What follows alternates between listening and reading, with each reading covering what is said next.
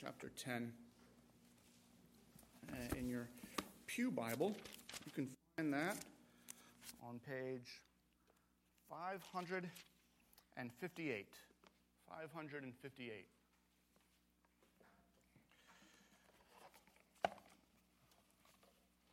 We'll read that shortly, but I want to give again a welcome and just remind everybody that for the next 2 months we will be starting worship service at 10:30. So we are in the midst, as a church, of a trial period where we're seeing what it's like to begin everything 30 minutes earlier. So Sunday school begins at 9:15, and our regular worship service, what we're doing now, starts at 10:30. And at the end of 2 months, we'll vote on whether to continue that or not. But at least for the next 2 months, 10:30 is the time to be here. And it's good to see you all again this morning.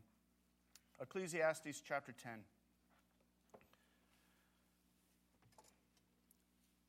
Dead flies make the perfumer's ointment give off a stench. So a little folly outweighs wisdom and honor. A wise man's heart inclines him to the right, but a fool's heart to the left. Even when the fool walks in the road, he lacks sense, and he says to everyone that he is a fool. If the anger of the ruler rises against you, do not leave your place, for calmness will lay great offense to rest. There is an evil that I have seen under the sun, as it were an error proceeding from the ruler. Folly is set in many high places, and the rich sit in a low place. I've seen slaves on horses, and princes walking on the ground like slaves. He who digs a pit will fall into it, and a serpent will bite him. Who breaks through a wall, he who quarries stone is hurt by them, and he who splits logs is endangered by them. If the iron is blunt and one does not sharpen the edge, he must use more strength, but wisdom helps one to succeed. If the serpent bites before it's charmed, there's no advantage to the charmer. The words of a wise man's mouth win him favor, but the lips of a fool consume him. The beginning of the words of his mouth is foolishness, and the end of his talk is evil madness. A fool multiplies words, though no man knows what is to be. And who can tell him what will be after him? The toil of a fool wearies him, for he does not know the way to the city. Woe to you, O land, when your king is a child and your princes feast in the morning. Happy are you, O land, when your king is the son of the nobility and your princes feast at the proper time, for strength and not for drunkenness. Through sloth the roof sinks in, and through indolence the house leaks. Bread is made for laughter, and wine gladdens life, and money answers everything. Even in your thought, do not curse the king, nor in your bedroom curse the rich, for a bird of the air will carry your voice, or some winged creature tell the matter. This is God's living and active word. Let's ask him now to help us understand it and apply it to our lives. Father, we thank you for this time. And we pray, Lord, that you would, by your grace, make us to know, understand, and Lord, really to believe your word. Use it as a sharp, two-edged sword to convict us of sin, but Lord, even more so to encourage us in faithfulness so that we might behold the face of Jesus Christ, our good and wise and perfect Savior. We pray this in his precious name. Amen. Well, last week we saw Solomon remind us of how crucial wisdom is in this fallen world. 3 times at the end of chapter 9, and you can look there if you want to remind yourself, 3 times at the end of that chapter, he's reminded us that having wisdom is better. It's better than power. Wisdom is better than loud, emotionally charged rhetoric. Wisdom is better than military might. In this fallen world, it is a good thing to have wisdom. But Solomon's overall point was that in this fallen world with all its frustrations, even wisdom cannot provide all the answers nor even help us gain ultimate control.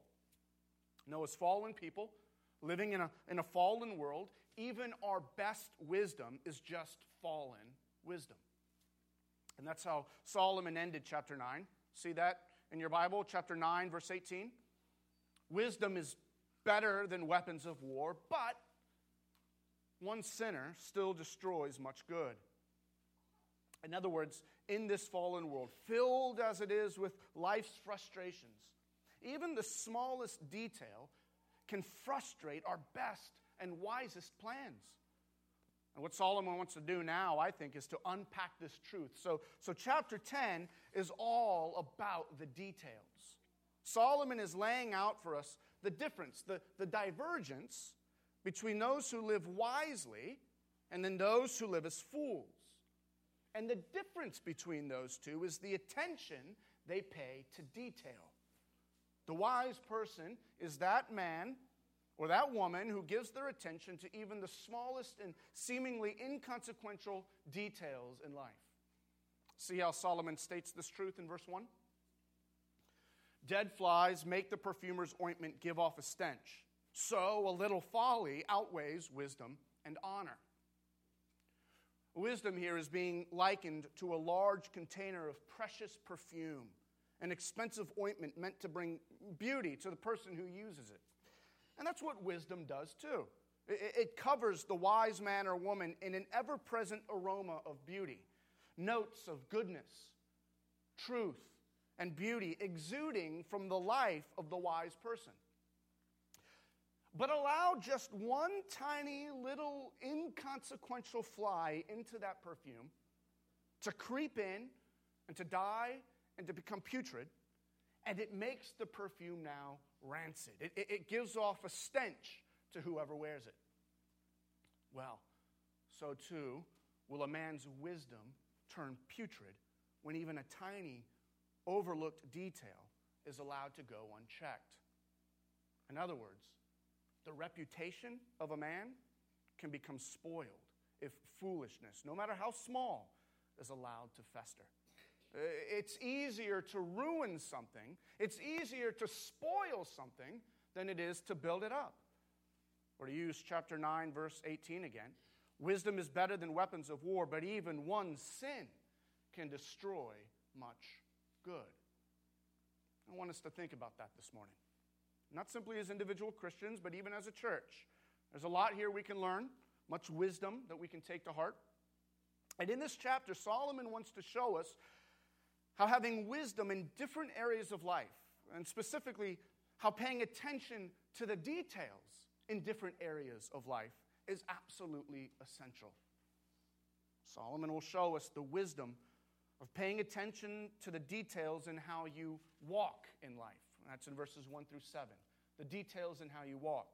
Secondly, he'll show us the wisdom of paying attention to details in how you work.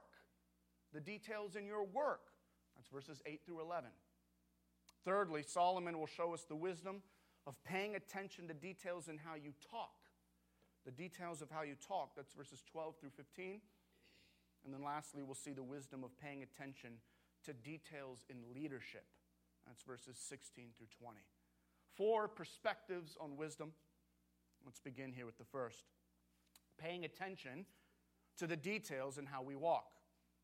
Look how Solomon sets this up for us. He shows us how we can tell the difference between a wise man and a fool. He says, a wise man's heart inclines him to the right, but a fool's heart to the left. Solomon is speaking here, I think, in moral terms. In other words, you can tell a wise man because his walk, his moral integrity is in step with what is right. Whereas a fool evidences his foolishness by always going astray, always doing the wrong thing. Everyone knows the fool, right? Look at verse 3. Because his life, his walk, it broadcasts his foolishness to everyone. He lacks sense. A hypocrite can hide behind religion, hide his sin behind religion. A wicked and evil man can easily blend into normal society. But a fool simply lives life, and everyone sees the fool and says, yep, that guy's not wise. What's so striking is how Solomon tells us that it's the heart of a man that makes him to be either wise or a fool. See that in verse 2? The wise man's heart inclines him to the right, while the fool's heart leads him astray. A man's entire life, his name and his reputation, his legacy comes down to what a man does here and here in his heart. The wise man, in the heat of the moment, he stops, he considers, he waits, he listens, he watches and keeps his heart under control. Solomon's already talked about this back in chapter 2, I think chapter 2, verse 14, where he says that the wise man's eyes are always in his head. He's checking himself from the inside. He's considering his heart. But the fool, overcome as he is by the moment, overcome as he is by the passion of the moment, his heart reacts in an instant. Now, wisdom is, well, it's always concerned with how things play out, right? How an event will end. The root word behind the Hebrew word for wisdom is the word to see or to perceive. This is why we say someone who is wise, he has prudence. His eyes are in his head. He has thought through the end of his decisions. He sees in his mind's eye how something is going to play out. And that's exactly why a fool is a fool. His heart, always caught up in the moment, never thinks through his actions. He never thinks through how his decisions will play out. He just acts. He speaks before he thinks. He acts before he thinks. The fool is usually a hothead. And that's the example Solomon gives in verse 4. If the anger of the ruler rises against you, do not leave your place, for calmness will lay great offenses to rest. In other words, when your boss comes barreling down and gets in your face in the heat of rage, don't, as so many of us are being taught to do today, react and say, I don't deserve this, I'm out of here. Don't do the whole Jerry Maguire, who's coming with me? Rather, the wise man stays. He doesn't quit. He doesn't leave. No, he calmly considers the situation. Yeah, but you don't know my boss. You don't know the ruler I'm under. I mean, I work for a literal fool. That's why he's a hothead. Are you telling me that it wouldn't be wise for me to get out from under a fool of a boss? Look at what Solomon says in verses 5 through 7.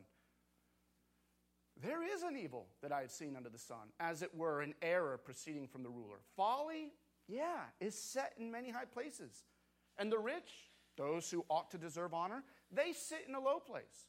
I've seen slaves on horses and princes walking on the ground like slaves. In other words, Solomon is saying, yes, in this topsy-turvy fallen world, there are foolish bosses. There are dishonorable rulers. There are people in leadership positions who are fools. But the answer isn't to respond to a fool by being a fool.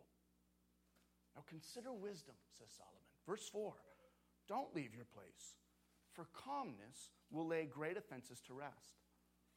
Solomon also writes in Proverbs 25, verse 15, that with patience a ruler may be persuaded. A soft tongue will break a bone.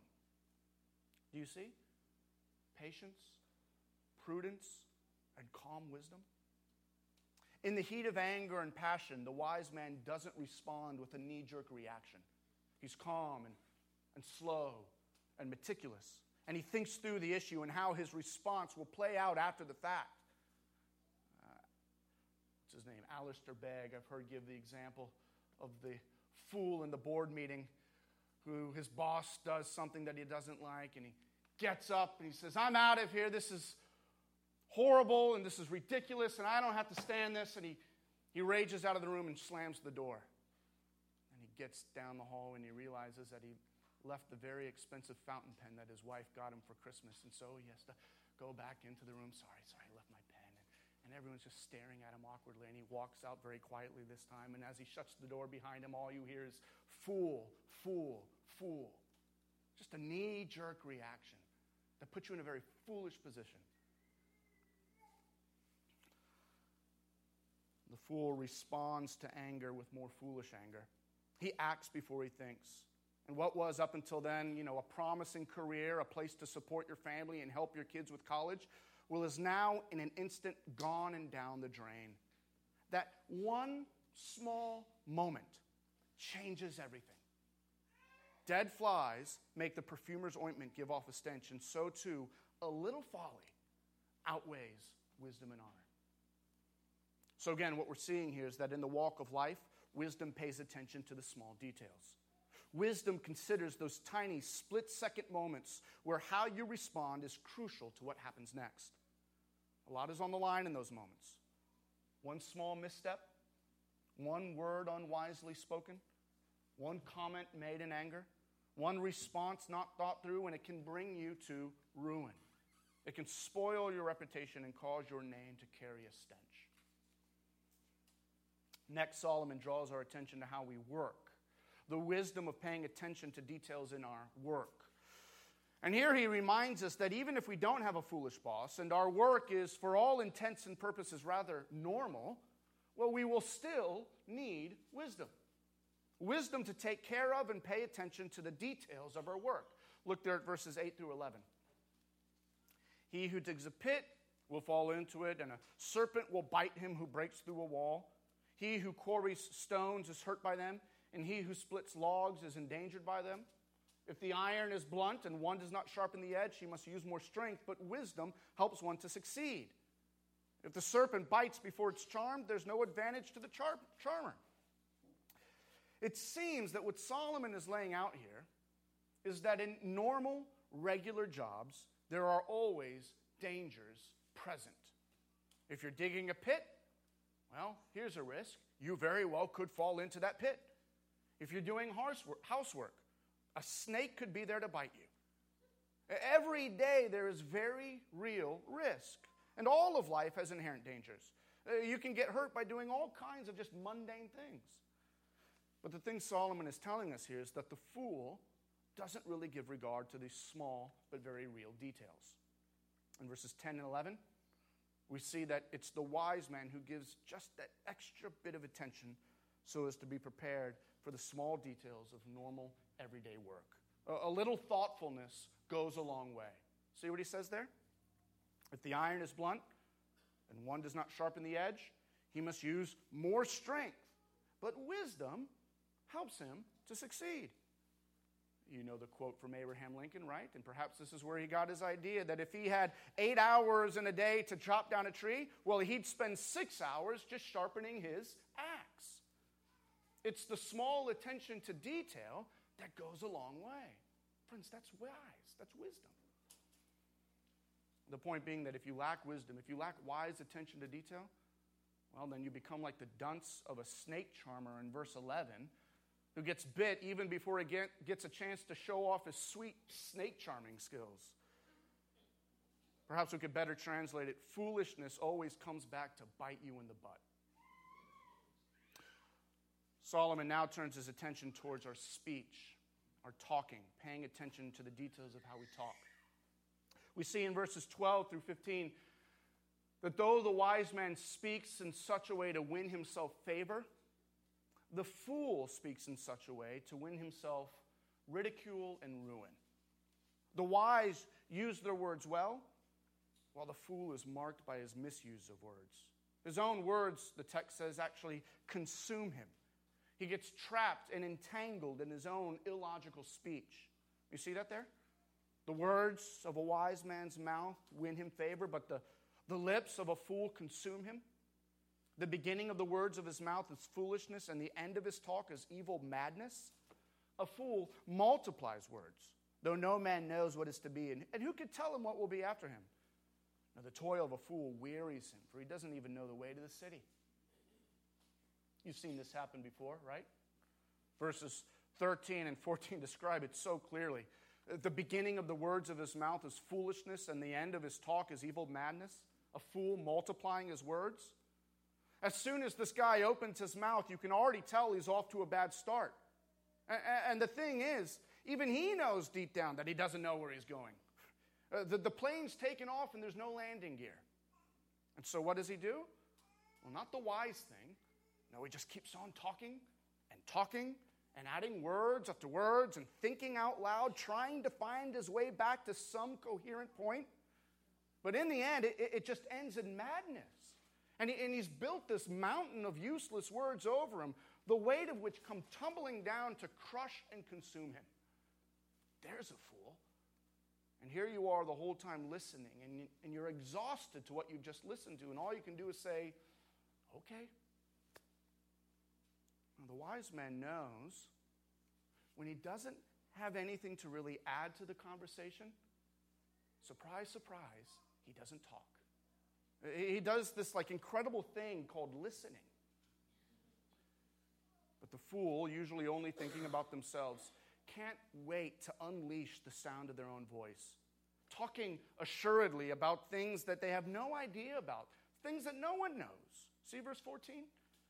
A fool multiplies words, though no man knows what is to be, and who could tell him what will be after him? In verse 20, Solomon gives us a little bit more wisdom about words. He says, even in your thoughts, do not curse the king, nor in your bedroom curse the rich. For a bird of the air will carry your voice, or some winged creature tell the matter. In other words, think very carefully before you say anything about the king or tweet anything about the president. Our modern cliche, a little birdie told me, comes from this verse.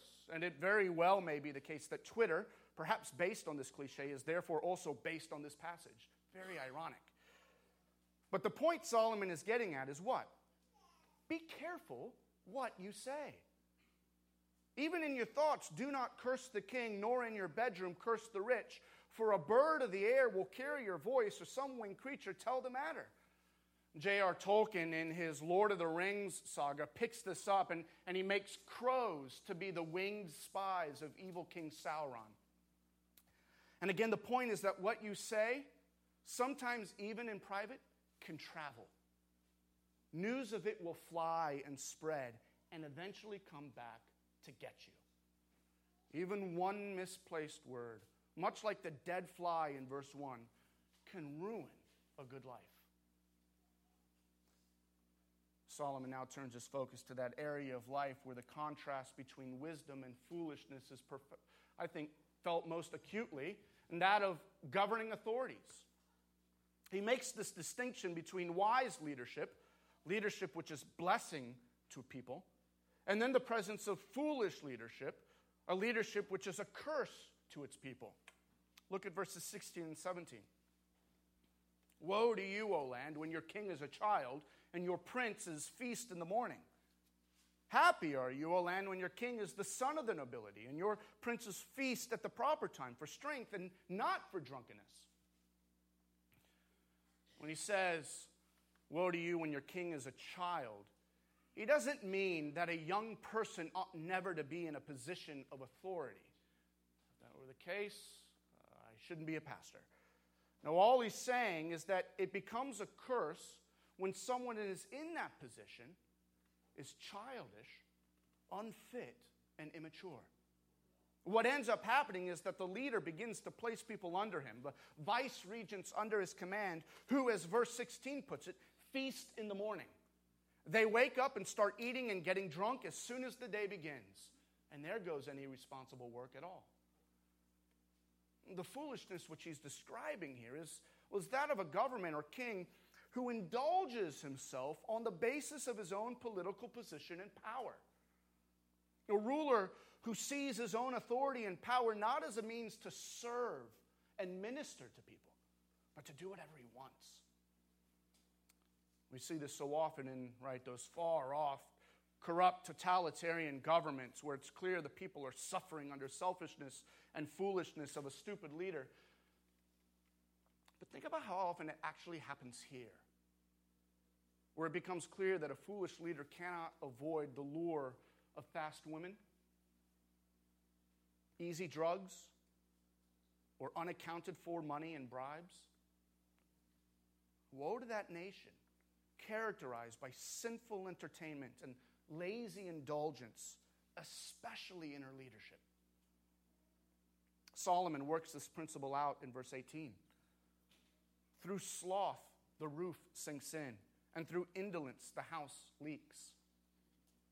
Be it our leaders charged with giving care to our national house, or to elders and deacons called to serve this house and this church, or even to individuals perhaps too foolish to give attention to those behind-the-scene details in their own homes. Laziness and procrastination, a mark of true foolishness, always leads to decay. Woe to that man who keeps putting things off until next week, says Solomon. Until finally next week comes around and his entire roof is sagging under the weight of neglect. Derek Kidner exclaims that the picture begins to emerge of a man who makes things needlessly difficult for himself by his own stupidity, by his own laziness. The fool never seems to get anywhere in life because he just doesn't want to get up. One application here, I think, is how this truth might work in our own congregation. Woe to any church whose leadership is characterized by lazy self-indulgence. Paul warned the church in Galatia that a little leaven would leaven the whole lump. I think that's really no different than what Solomon is stating here. A little dead fly, a little indolence, a little laziness, a little sin can ruin the whole batch. Within the church, God's people must deal with dead flies. And that means helping one another fight sin and get rid of those dead flies.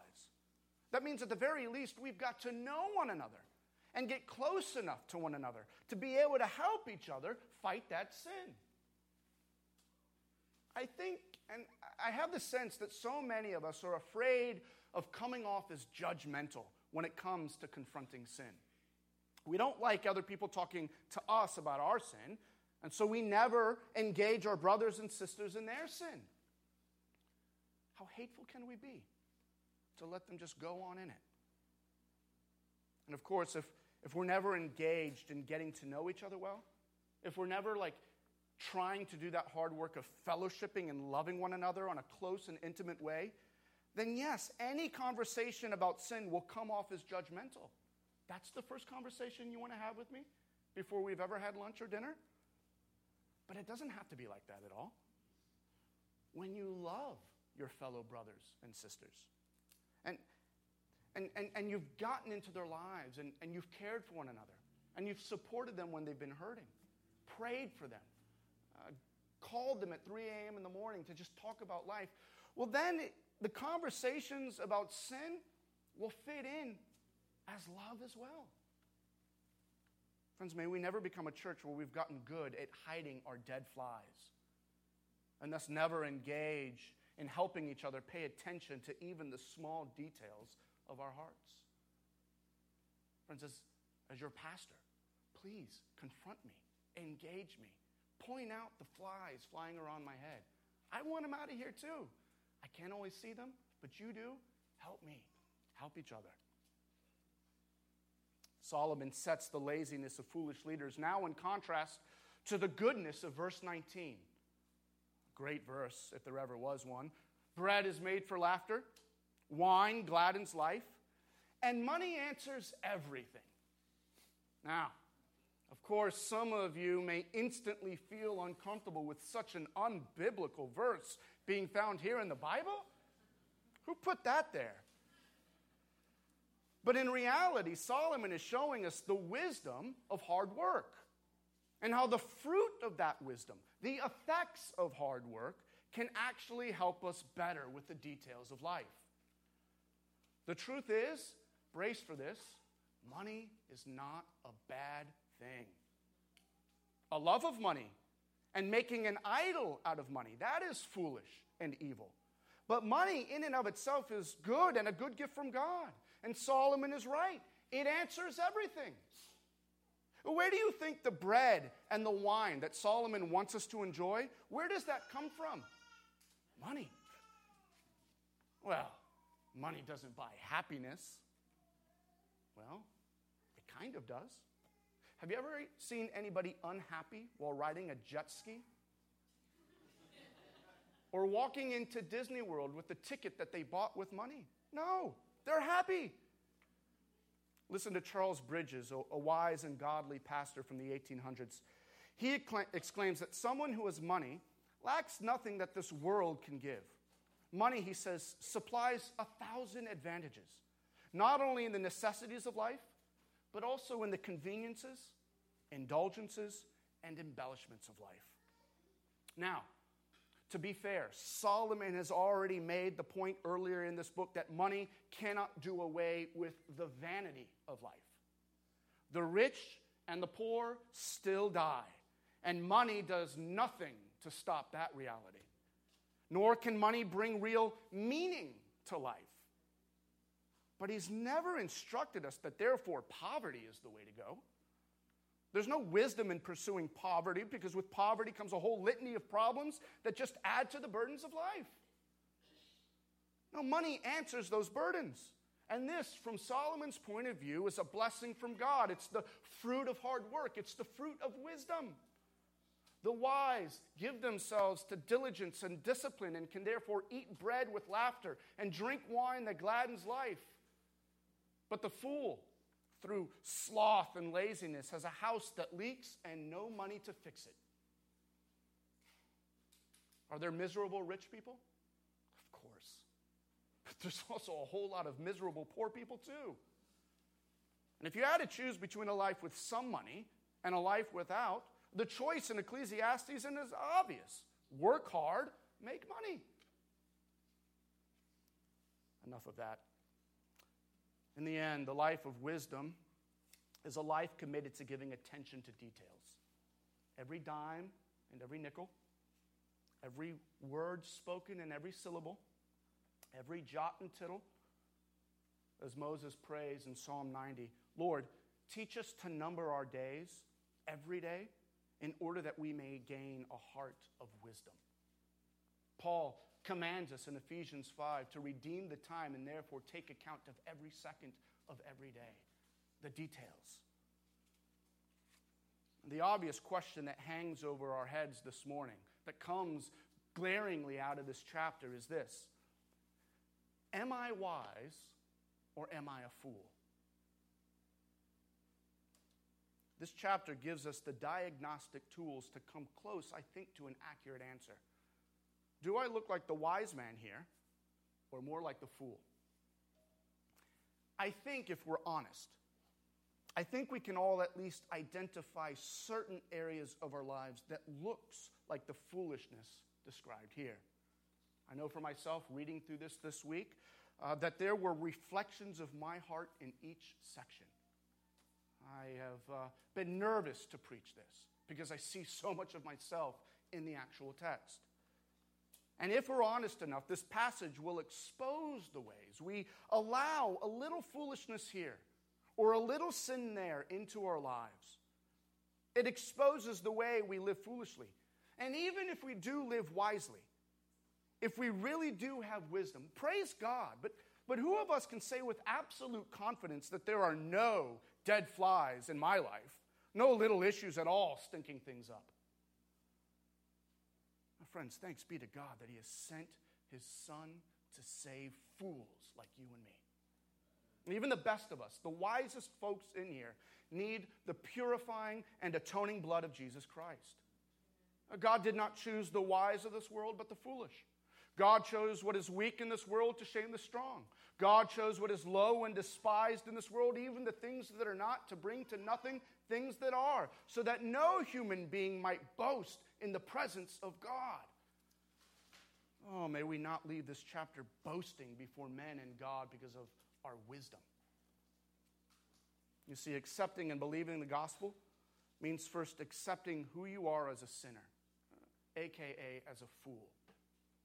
There's no room to boast before God that you've got it all figured out. Really? All of it? Like every detail is under your omniscient, wise control?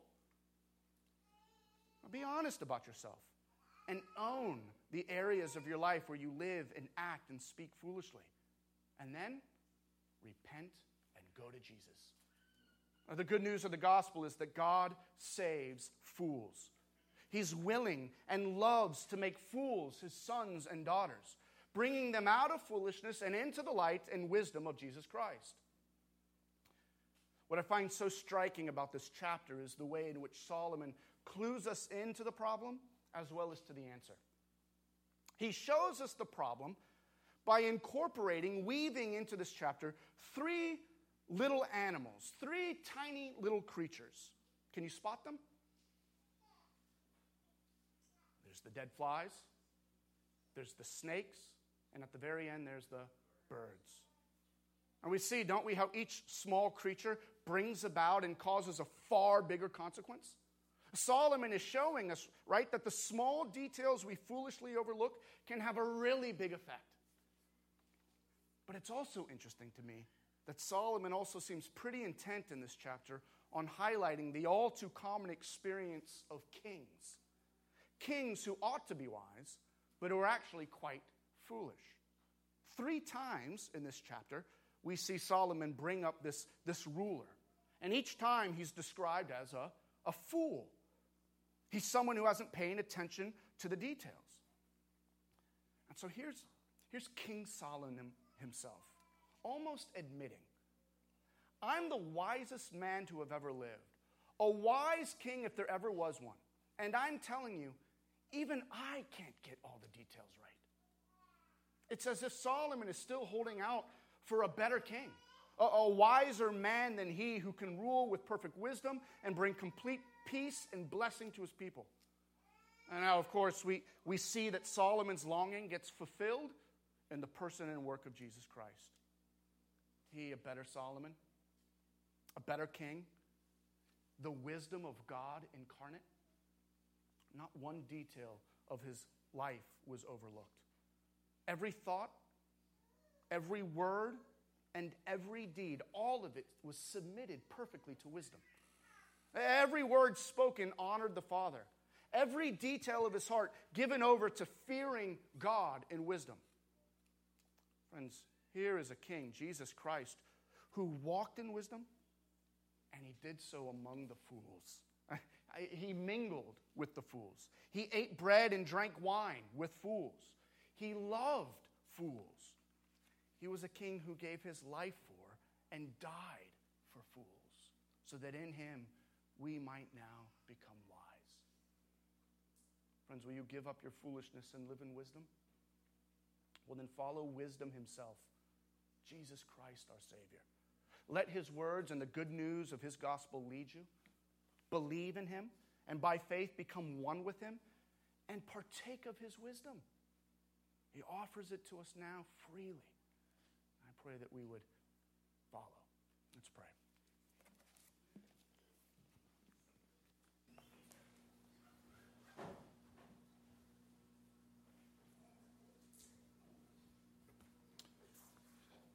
Our Father, we do thank